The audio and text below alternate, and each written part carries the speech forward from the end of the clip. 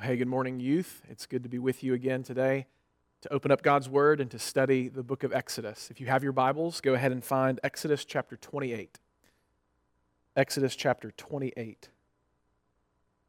Over the last few weeks, God has given Moses instructions on how to build the tabernacle. This is the dwelling place of God with man. It's going to be the place where the sacrifices are given, where the priests work, where God's mercy and glory will dwell in the Holy of Holies. This is the most important place in the nation of Israel at the time. And so we've been spending a lot of time, and Moses gives a lot of time in his book of Exodus to the tabernacle. I mean, you think from Exodus 20 and 21, where we get the Ten Commandments and the beginning of the law, almost all the way through the rest of the book of Exodus is talking about the building of the tabernacle, the practice of the priests, the actual construction of the tabernacle. I mean, almost half of the book is dedicated to this one thing. And so hopefully you recognize that there's some importance given, some emphasis given with that much space allotted for the tabernacle and the work of the priests.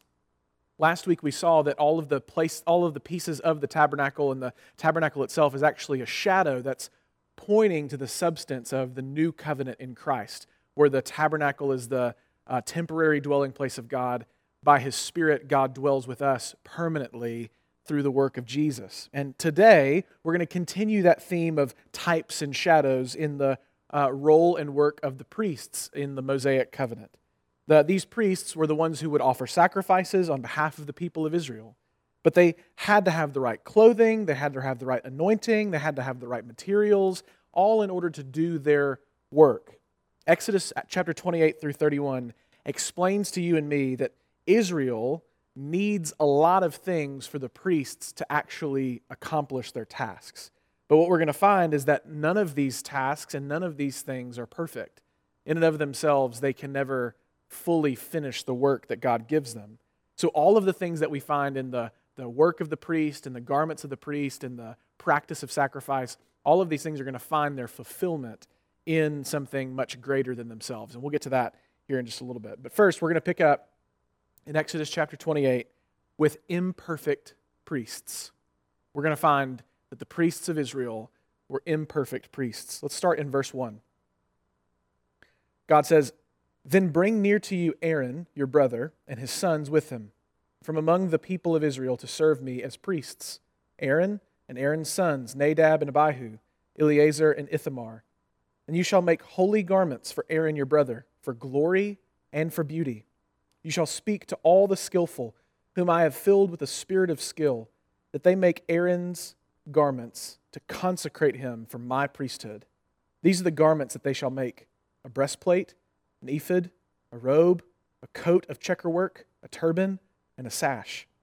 They shall make holy garments for Aaron your brother and his sons to serve me as priests. They shall receive gold, blue and purple and scarlet yarns, and fine twined linen." Let's pray before we go any further. Oh God in heaven, we're thankful for your word. And Lord, we're thankful that you have written down through your servant Moses all of the intricate details of the old covenant. God, this is your story. This Bible is your word, and we need to know it so that we might know you. And Lord, we won't understand the beauty and the glory of the new covenant until we understand what the old covenant was, what it was meant to do, what it wasn't meant to do. And so, Lord, we pray that you would give us great insight, that your Spirit would open up our eyes to see your truth, to believe it, to know it, and to be transformed by it. We ask all these things in Jesus' name. Amen.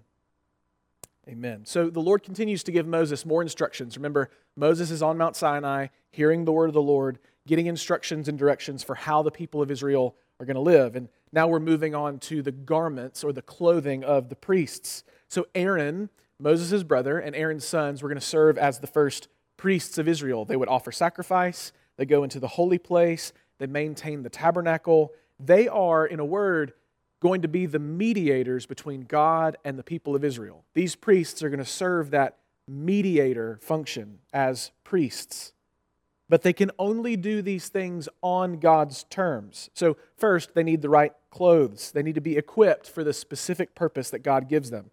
So notice in verse 2, God says to Moses, "You shall make holy garments for Aaron your brother, for glory and for beauty. We don't want to miss this. This isn't the most important aspect of this text, but I do think it's important for us to recognize. Moses hears from the Lord that God wants his people to make things that are glorious and beautiful. So what does that mean for you and me? I think it means that we need to care that the things that we do with our lives and the things that we create are beautiful. We should care about the forms of things because they bring delight to people. So I don't want to belabor this point, but you think about all of the things that you enjoy doing. Maybe you like to write, or maybe you like to play music, or maybe you are really good at a sport, or maybe you're a really good cook. You like to make good meals. Or maybe you have some other kind of skill or craft or hobby that you enjoy. Whatever it is, this text, I think, reminds us that we can do those things to the glory of God, but it doesn't just have to be to the glory of God and we don't have to worry about what it actually is. No, we can actually do something that's beautiful, that's delightful. All of those things that I mentioned, writing, music, sports, a good meal, craft, your work, they ought to be beautiful. They ought to have the aroma of Christ in them. They ought to be something well done. There's a story of Martin Luther, the Protestant reformer, and there was a shoemaker who came to faith and went to Luther and didn't know what to do with his life. He had just became a Christian. He made shoes. He was a cobbler. And so he goes to Luther. He says, Dr. Luther, should I go into the ministry? How do I follow Jesus? How do I love Christ well? And history says that Luther told this man, what you should do is you should make the best shoes that you could make and sell them for a reasonable price. And the point of that is, there is no sacred secular divide here. All of our work, all of our hobbies, all of our enjoyment can be given over to the Lord in a way that's both glorious and beautiful. All right, we have to keep going, but I think that's important for us to recognize as we think about the work of these craftsmen as they make the garments for the priests. So this priest has to make sure that he's wearing the right clothes. First, he needs a breastpiece. So think like a piece of armor or a vest. And on it are stones with the names of the tribes of Israel, 12 precious stones, and on them are etched the tribes of Israel. Just like the table of the showbread in the tabernacle, one of the reasons why we see this is because the priest is going to represent all of the people of God before him. So all of God's people will be remembered and represented on the breastplate. Now look at verse 30. Go down Exodus chapter 28, find verse 30. There's an interesting verse here. It says, "And in the breastpiece of judgment, you shall put the Urim and the Thummim, and they shall be on Aaron's heart when he goes in before the Lord. Thus Aaron shall bear the judgment of the people of Israel on his heart before the Lord regularly." Now what are the Urim and the Thummim? And the short answer is we don't know. We don't know what these two things were. Many scholars think that they were some kind of a device used in order to make decisions. So you think about in Acts chapter 1, the disciples were in the upper room, they were praying, and they were trying to decide who was going to be the next apostle to replace Judas. And what we see Peter do is he prays, and then he casts lots. He literally casts basically dice and leaves this decision up to chance. Now, this is not prescriptive for us. So if you have a big decision to make, I don't think you should just roll the dice on it or consult a magic 8-ball. But it was a way for God's people to say, God, even chance, even things that seem random are under your sovereign control. So a lot of people think that the Urim and the Thummim were some kind of device used to make judgments. Perhaps it was like a black stone and a white stone, and someone would ask the priest, should I do this or that? And he would take out the Urim or the Thummim, and whichever one he brought out, the white stone or the black, that's what decision ought to be made. The short answer is, though, is we don't know. But whatever it was used by the priest to bring judgment, to discern, to make decisions, and he needed that next to his heart because that was the role of the priest. He was going to be the mediator. He was going to intercede on behalf of God's people. At any rate, the priest used them to inquire of God. And just a side note, how wonderful is it? You think about the Urim and the Thummim, we don't know exactly what those were. We know that they were used to make some kind of decision. But how great is it to know that you and I don't have something like the Urim and the Thummim. We have something so much better, right? As Christians, you and I have the very Spirit of God in us. And we get to be led and guided by His leadership and His wisdom and His word. I mean, we have the full canon of Scripture to lead us and to guide us. God has clearly spoken to us in so many ways, and He's filled us with His Spirit, and which is not a spirit of foolishness, but a spirit of wisdom and power. And we'll get more to that in a bit, but just to know that the new covenant, what we get to enjoy as Christians, is far better than what we read about here. All right, so he has the breastplate. Next, he needs an ephod and a robe. So think like an apron. This would be like a blue, fine twined linen, this robe that he would wear that had an apron above it. And on the shoulder straps of this ephod, this apron, were 2 onyx stones, 2 black stones. And on these stones were etched the names of the tribes of Israel. I mean, again, the priest is going to represent the people of Israel, the people of God, before him. Now, on the bottom of his robe were pomegranates and bells, and they would go one after the other, pomegranate, bell. And this would obviously make sounds as the priest moved and worked in the tabernacle. It was apparently also used, history tells us, the bells were used to check to see if the priest was still alive. So you think about going into the Holy of Holies, the priest is the only person who can go in there. It's covered by a thick veil, and if he isn't holy, if he hasn't been consecrated to the Lord, if he hasn't done all that he needs to do to approach God in a worthy manner, then he could be struck down dead. And how would the other priests know? How would the other priests know that the priest inside the Holy of Holies has died or if he's still alive? Well, the answer is they would listen for the bells. And if they could still hear the bells ringing, they knew that the priest was still alive. But if the bells stopped, then that would probably indicate that God had put this man to death for whatever reason. So he has the breastplate, he has the ephod and the robe. Next, the priest needs a turban or a headpiece. And on that, there is a plaque, there's an insignia that says, "Holy to the Lord." And the priest also needs a coat to wear and a sash to wear over the coat. He needs all of these things to put on before he can go into the presence of God. So here's the point so far. In Exodus 28 and 29, what we see is that the priests of Israel had to be covered up by holy things in order to enter into God's presence and in order to do their priestly work. The names of Israel's tribes were engraved on their garments multiple times so that they might remember who they are being a priest for, who they are mediating for. These priests, although instituted by the Mosaic covenant, we clearly see are imperfect.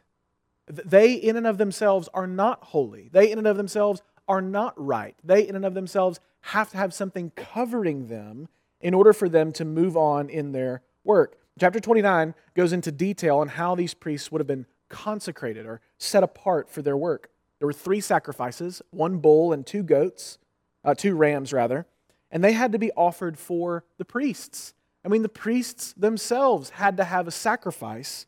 I mean, listen to God's word on the 3rd sacrifice. Find Exodus 29, so flip over to the next chapter, and find verse 19. Exodus 29, starting in verse 19. He says, "You shall take the other ram," that's the 3rd sacrifice, "and Aaron and his sons shall lay their hands on the head of the ram. And you shall kill the ram, and take part of its blood, and put it on the tip of the right ear of Aaron, and on the tips of the right ears of his sons, and on the thumbs of their right hands, and on the great toes of their right feet, and throw the rest of the blood against the sides of the altar. Then you shall take part of the blood that is on the altar, and of the anointing oil, and sprinkle it on Aaron and his garments, and on his sons and his sons' garments with them. He and his garments shall be holy, and his sons' garments with him."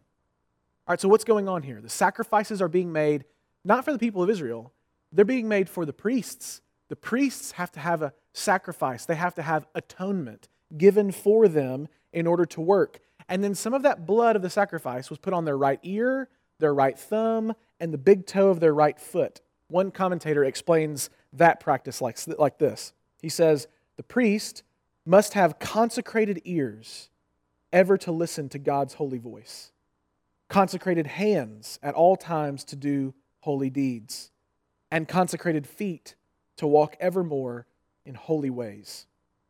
when the blood was applied to the priests, when it was sprinkled onto their robes, they were made holy.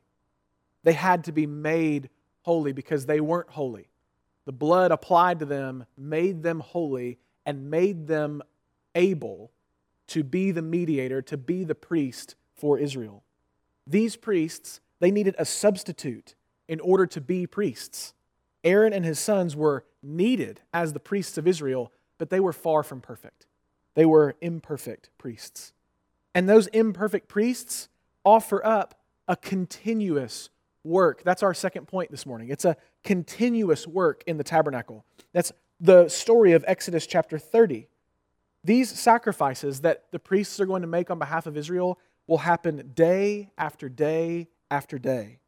Chapter 30 shows us some of the elements required for this work. So first, in Exodus 30, we see that there's going to be an altar for incense.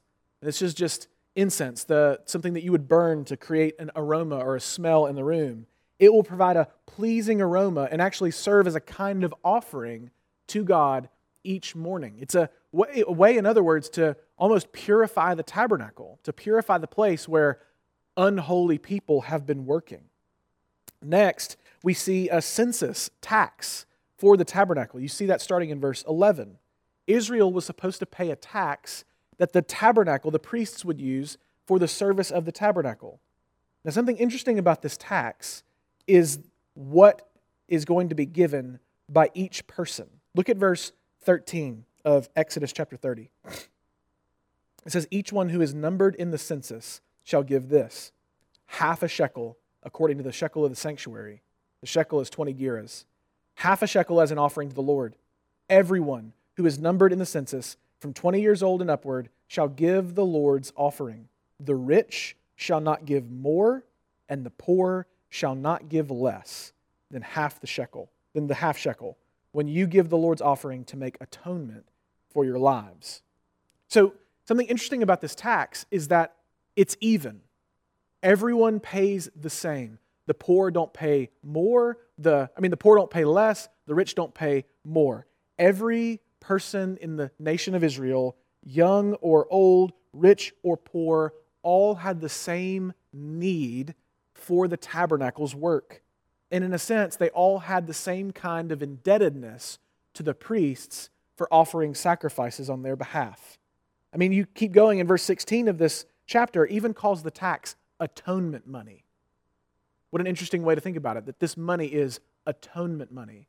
Because what's going to be bought with this money are the sacrifices of atonement through the Mosaic covenant. Like through this tax, through this money, their atonement and their sacrifice would be secured and offered. But you notice the problem here. This offering would continue year after year after year. There would always be a tax because there would always be a sacrifice needed.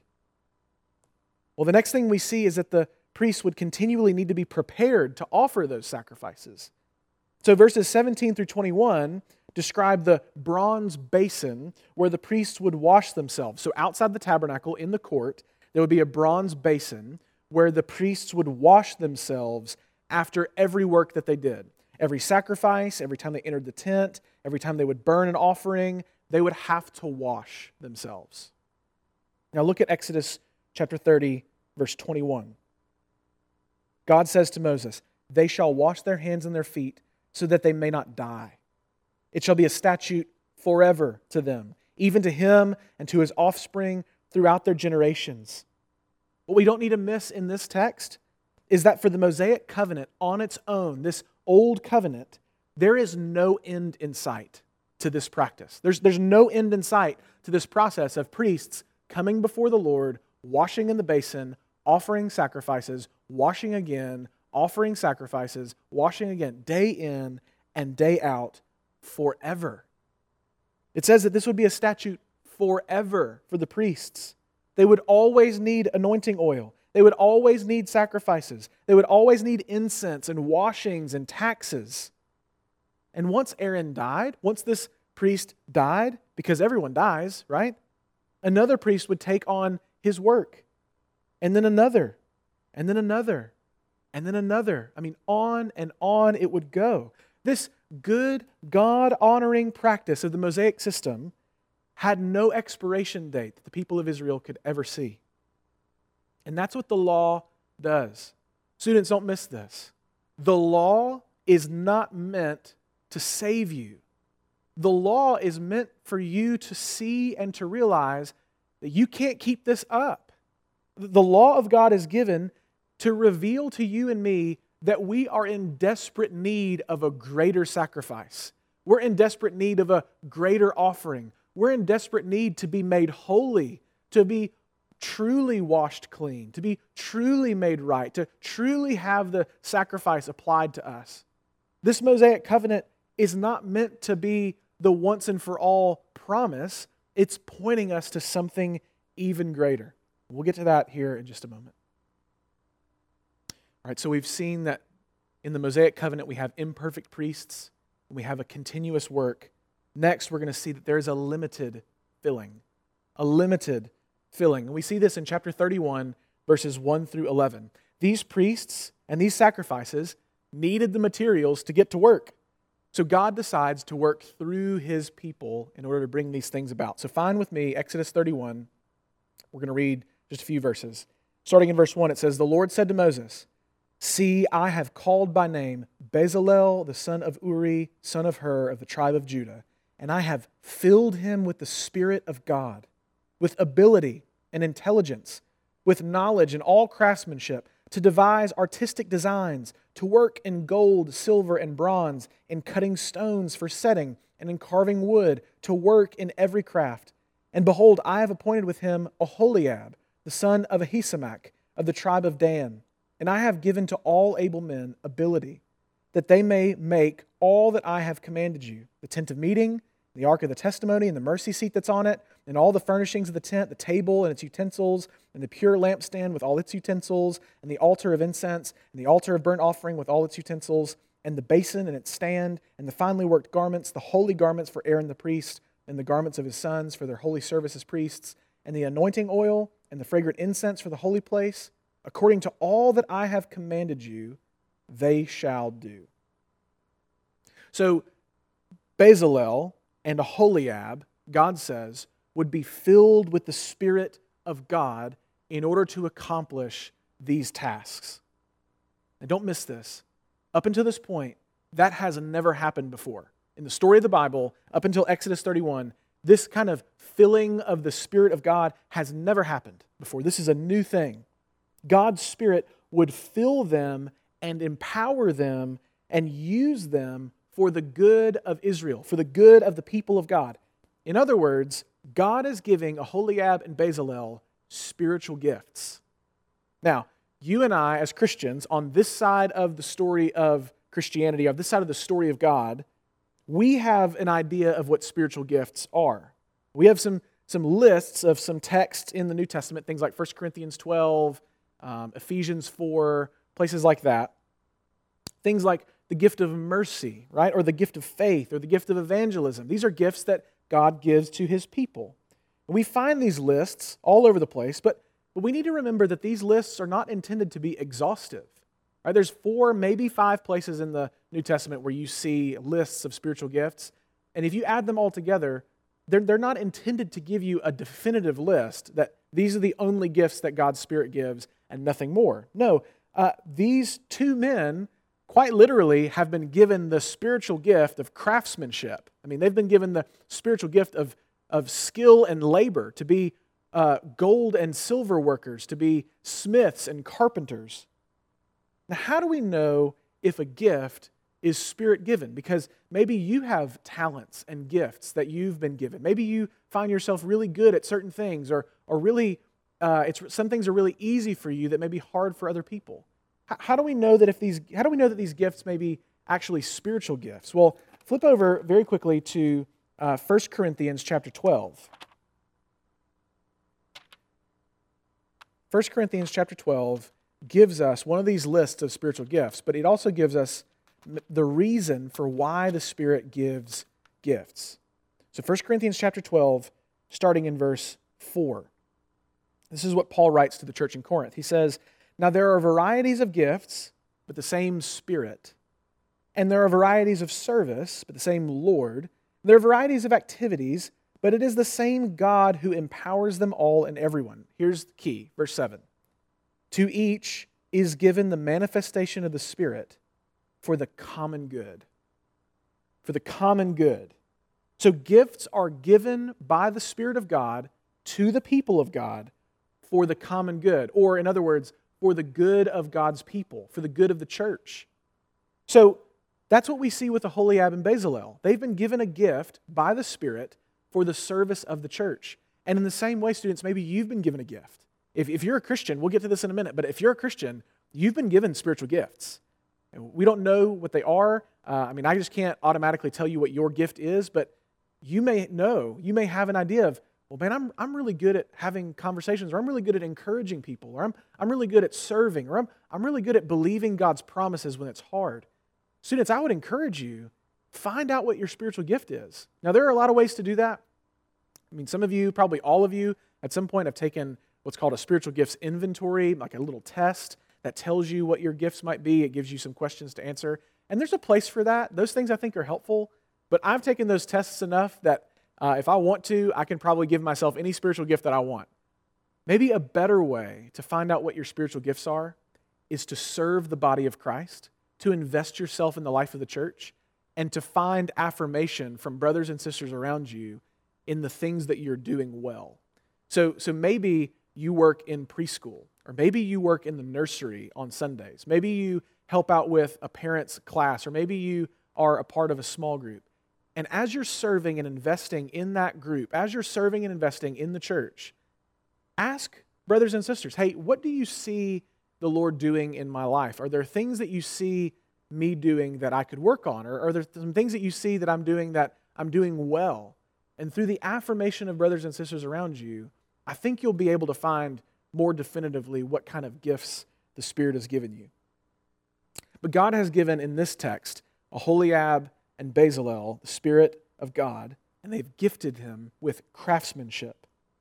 But here's the problem.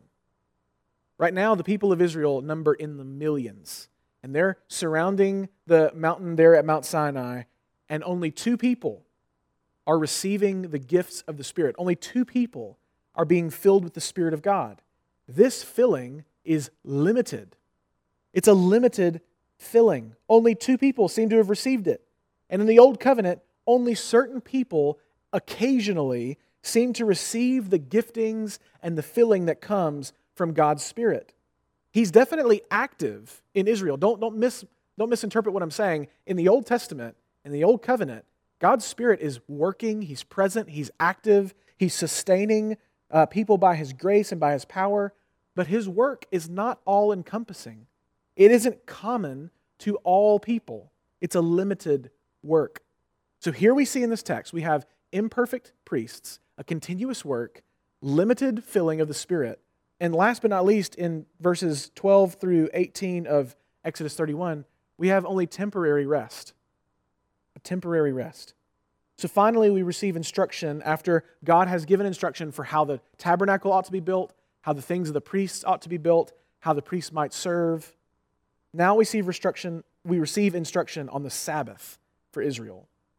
Now, that's the 4th commandment out of the 10 commandments. It's a big deal to rest on the 7th day.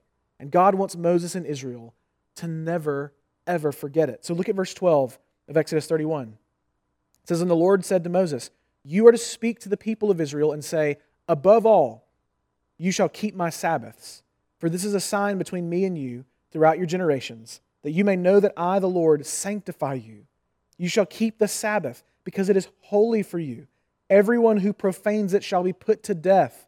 Whoever does any work on it, that soul shall be cut off from among his people. 6 days shall work be done, but the 7th day is a Sabbath of solemn rest, holy to the Lord. Whoever does any work on the Sabbath day shall be put to death. Therefore, the people of Israel shall keep the Sabbath, observing the Sabbath throughout the generations as a covenant forever. It is a sign forever between me and the people of Israel that in 6 days the Lord made the heaven and earth, and on the 7th day he rested and was refreshed.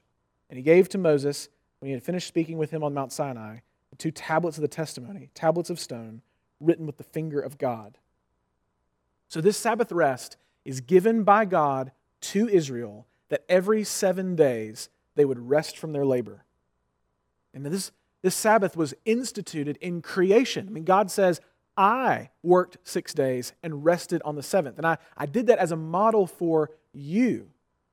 So now his people ought to follow suit. They labor for 6 days and they rest on the seventh. Now, very practically, this would contrast Israel with the rest of the known world.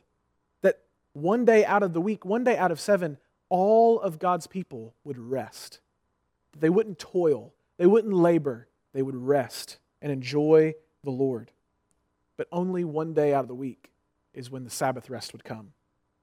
Then it would be back to their labors, back to their toil, back to their sacrifices. Over and over again, they would catch a glimpse. They would get a taste of Sabbath rest, only for it to evaporate into more work, into more sacrifice, into more offerings.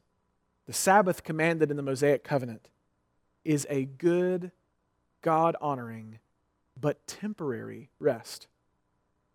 It's good, but it doesn't last. So to recap, on these chapters of Exodus, under the old covenant, the Mosaic covenant, we have imperfect priests doing continual work. And we have a limited filling of the Spirit and only temporary rest. The priests under Moses cannot finish the job. They cannot offer enough sacrifices.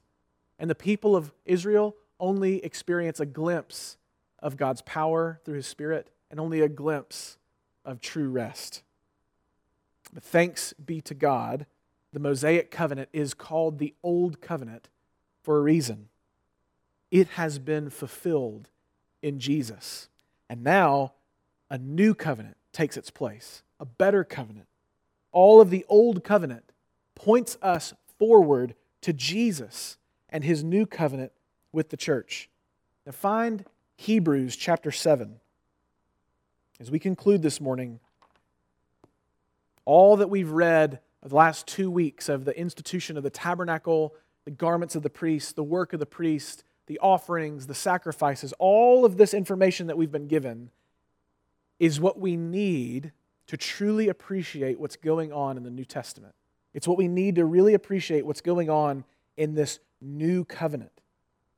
So now that we've seen the workings of the tabernacle and of the priests, let's read about Jesus. We're going to start Hebrews chapter 7, starting in verse 18. We're going to read a good chunk of this text. So just follow along, think about all that we've learned over the last 2 weeks, and see what good news this is for us. All right? Hebrews chapter 7, starting in verse 18. For on the one hand, a former commandment is set aside because of its weakness and uselessness, for the law made nothing perfect. But on the other hand, a better hope is introduced, through which we draw near to God. And it was not without an oath, for those who formerly became priests were made such without an oath, but this one was made a priest with an oath by the one who said to him, "The Lord has sworn and will not change His mind. You are a priest forever." This makes Jesus the guarantor of a better covenant. The former priests were many in number because they were prevented by death from continuing in office. But He, that's Jesus, holds His priesthood permanently because He continues forever. Consequently, He is able to save to the uttermost those who draw near to God through Him, since He always lives to make intercession for them. For it was indeed fitting that we should have such a high priest, holy, innocent, unstained, separated from sinners, and exalted above the heavens. He has no need, like those high priests, to offer sacrifices daily, first for His own sins and then for those of the people, since He did this once for all when He offered up Himself. For the law appoints men in their weakness as high priests, but the word of the oath, which came later than the law, appoints a son who has been made perfect forever. Now, the point in what we are saying is this: we have such a high priest, one who is seated at the right hand of the throne of the majesty in heaven, a minister in the holy places, in the true tent or tabernacle that the Lord set up, not man. For every high priest is appointed to offer gifts and sacrifices. Thus it is necessary for this priest also to have something to offer. Now, if he were on earth, he would not be a priest at all, since there are priests who offer gifts according to the law. They serve a copy and a shadow of the heavenly things.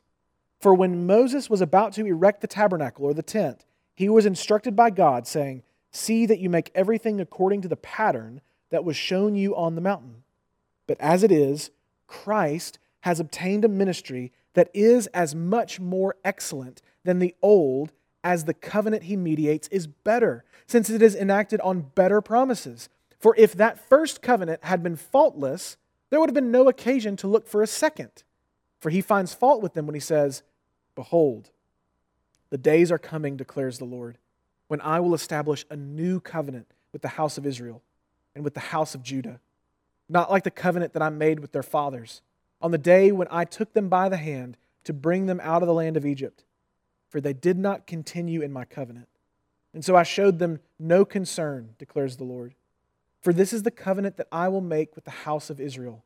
After those days, declares the Lord, I will put my laws into their minds and write them on their hearts, and I will be their God, and they shall be my people. And they shall not teach each one to his neighbor and each one to his brother, saying, Know the Lord, for they shall all know me, from the least of them to the greatest. For I will be merciful toward their iniquities, and I will remember their sins no more. In speaking of a new covenant, he makes the first one obsolete. And what is becoming obsolete is growing old and is ready to vanish away. Students, Jesus is our perfect priest. He's our perfect priest. He doesn't need sacrifices for himself. He is the perfect sacrifice. He's the perfect mediator between God and man. His sacrifice for sin was not continuously sacrificing bulls and goats. No, his sacrifice for sin was once and for all. And now, as Hebrews 8:1 says that we just read, he is now seated at the right hand of the throne of the majesty in heaven. You think about the work of the priest, those bells ringing, it's because they were always standing, always working, always sacrificing. But Jesus is now seated at the right hand of God. He's done with his work in sacrificing. He doesn't have to stand anymore. He gets to sit down because the work is done. This new covenant is infinitely better than the old. Our relationship with God is unbroken and unchanging because our priest and mediator is God the Son. And now his Holy Spirit fills all of us. We all now receive the promised Spirit by faith. And now the temporary rest that was shown in the Old Covenant, introduced in the Moses, is now fulfilled in Christ. Flip over just a couple of pages to Hebrews chapter 4. Hebrews chapter 4, starting in verse 8. And the writer of Hebrews is talking about the rest that is introduced in the Mosaic covenant. And then after Moses comes Joshua, who leads the people of Israel into the promised land. Look at verse 8. It says, For if Joshua had given them rest, God would not have spoken of another day later on. So then, there remains a Sabbath rest for the people of God. For whoever has entered God's rest has also rested from his works, as God did from his. Let us therefore strive to enter that rest, so that no one may fall by the same sort of disobedience. For the word of the Lord is living and active, sharper than any two-edged sword, piercing to the division of soul and of spirit, of joints and of marrow, and discerning the thoughts and intentions of the heart. No creature is hidden from his sight, but all are naked and exposed to the eyes of him to whom we must give account. Students, if we have Christ, we have been promised not a temporary rest, but an everlasting rest. We've been promised eternal life through Jesus Christ. And we get to rest in his work. We get to rest in his adoption as sons and daughters into the family of God. We get to rest in his work as our mediator. We get to rest in him. Students, we need to know the Old Testament. Hopefully you see that. We need to learn and study the law of Moses. We need to learn and understand the story of what's going on in the Bible in the Old Testament, because we need to know where the story has been to more clearly understand where we are and where it's going. We will not worship God in truth if we do not know the truth. So what was imperfect has now been made perfect. What was a continuous work is now a finished work. What was a limited filling of the Spirit is now free to everyone who is in Christ Jesus. And what was a temporary rest is now everlasting in Christ. Students, I hope and pray that this is encouraging to you to know that you and I get to be a part of a better covenant, a new covenant, the fullness of the covenant. The thing the old covenant was pointing to, we get to enjoy today. To strive to enter that rest. Rest in the finished work of Christ. Place your faith in Him in all things. Let's pray. Father, we thank you that you saw fit to lead Moses to write down the details of the law. We thank you that you saw fit to retain these truths, these stories for us, so that we might see them and read them and study them and understand what the old covenant was all about. Father, I pray that we would see, when we look at the old covenant, we can appreciate how much better the new covenant is. What was originally introduced in types and shadows, in temporary things, are now finding their fullness and the glory and the beauty in the new covenant. God, your word tells us that all the promises of God find their yes and amen in Christ. And so I pray that by faith we would join in your covenant, that by grace we would be grafted into your family, that we would get to have our lives made clean and made holy, that your sacrifice could be attributed to us, that we could be saved from our sins, justified by your sacrifice. I pray, Lord, that we might know and recognize the filling of your Spirit in our lives, that we would exercise the gifts that you've given us by that same Spirit. And God, that you would put in our hearts a great hope for the rest that awaits us at your return, when you come to make all things right, when you redeem and reconcile all things to yourself. God, we long for that day. Until it comes, we pray that you would keep us faithful, faithful to your word, faithful to you. In Jesus' name, amen.